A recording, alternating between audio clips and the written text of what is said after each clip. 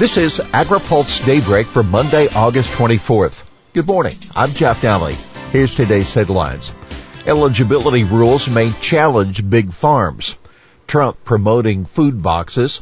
And House Ag Chair confronts Perdue on CFAP. USDA tightening farm eligibility rules. U.S. Department of Agriculture moving to make it tougher for most members of some large family farm operations to get federal subsidies. USDA is publishing a rule in the Federal Register today that will require people trying to qualify for payments as active managers of a farm to provide either 25% of its management or 500 hours of time. The requirement already applied to members of partnerships.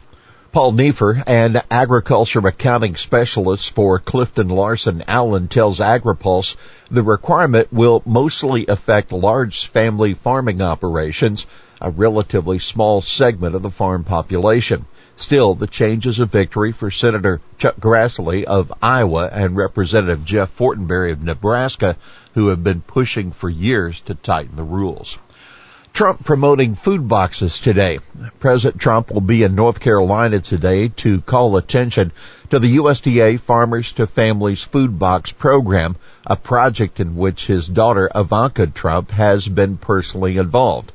Flavor First Growers and Packers in Mills River, North Carolina, which Trump will visit, is working with Baptists on Mission on the food box program of the state.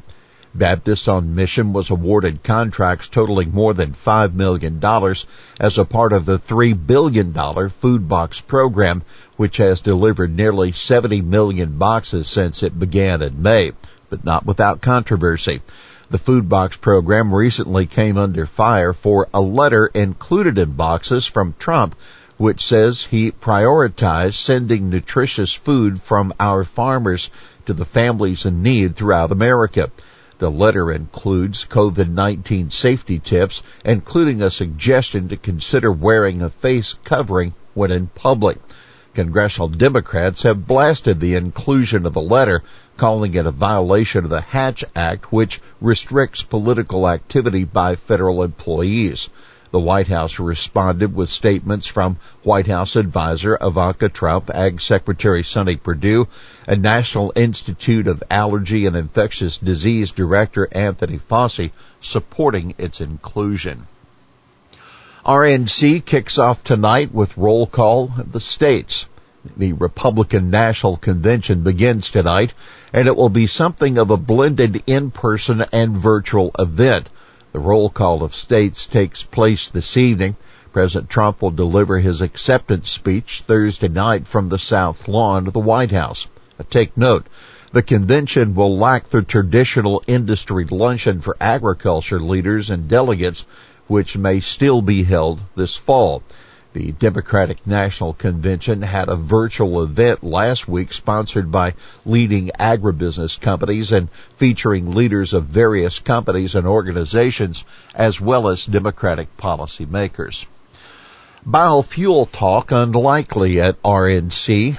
A biodiesel advocate says it's not likely President Trump will say much of anything about biofuels during the convention.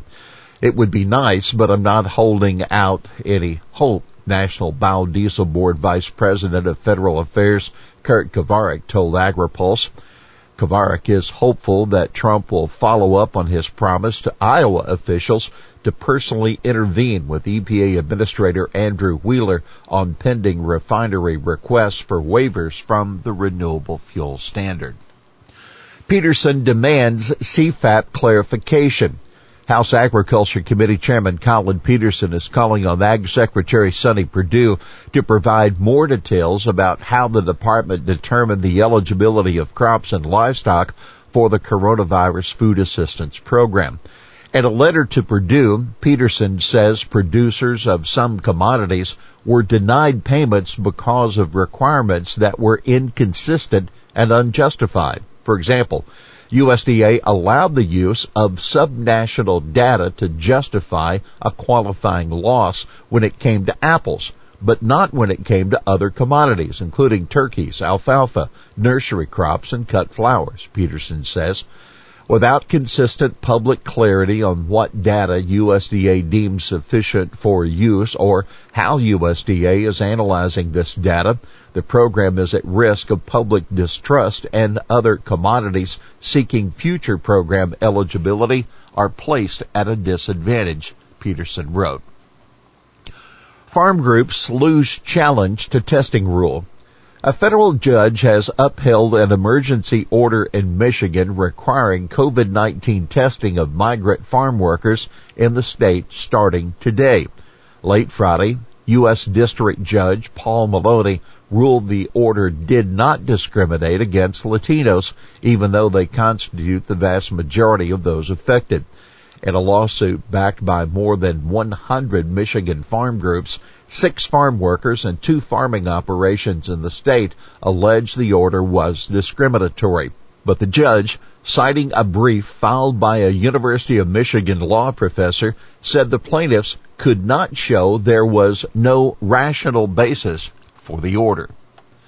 Senators want Mexican restriction on U.S. potatoes lifted. Mexico's unique restrictions on U.S. potatoes, they can't be shipped more than about 16 miles over the border, has got to be removed. 3 Republican U.S. senators from potato-growing states told USDA Secretary Sonny Perdue in a letter. Mexican potato farmers insist there are phytosanitary reasons that fresh U.S. potatoes can't be delivered too deeply into the country, but U.S. producers say their spuds present no risk. The issue remains tied up in Mexico's legal system. This limitation greatly reduces opportunities for U.S. potato producers and further limits options for Mexican consumers, said Idaho Senators Mike Crapo and John Risch and Colorado Senator Cory Gardner. We encourage you to consider the use of all available mechanisms, including the new Dispute Resolution Authority under USMCA, to ensure Mexico honors its agreement to allow U.S. potatoes to reach Mexican consumers. U.S. cherry exports to Japan benefit from tariff reduction. U.S. cherry farmers are already benefiting from the initial tariff reductions included in the U.S.-Japan trade agreement that, according to a new analysis released Friday by the USDA's Foreign Agriculture Service. The gains are small so far, but Japan's tariffs are scheduled to keep falling in the years to come. Japan dropped its tariffs on sweet cherries from 8.5% to just 2.5% from January through April, and they will eventually be eliminated completely by 2023. Japan is expected to import 4,200 metric tons of sweet cherries in the 2021 marketing year, up from 4,152 tons in 2019-20. Here's today's He Said It. They're not country bumpkins and being led to believe that, don't worry, E15 took care of all of your problems. The fact of the matter is a soybean and a corn farmer understand very well the impact of what undermining the RFS does to their bottom line and to their markets. That National Biodiesel Board's Kurt Kovarik on the importance of the Trump administration's denying small refinery exemptions to the RFS. Well, that's Daybreak for this Monday, August 24th. Brought to you by Watkinson Miller and Dairy Management Incorporated. For the latest news out of Washington, D.C., visit agripulse.com. For AgriPulse Daybreak, I'm Jeff Nally.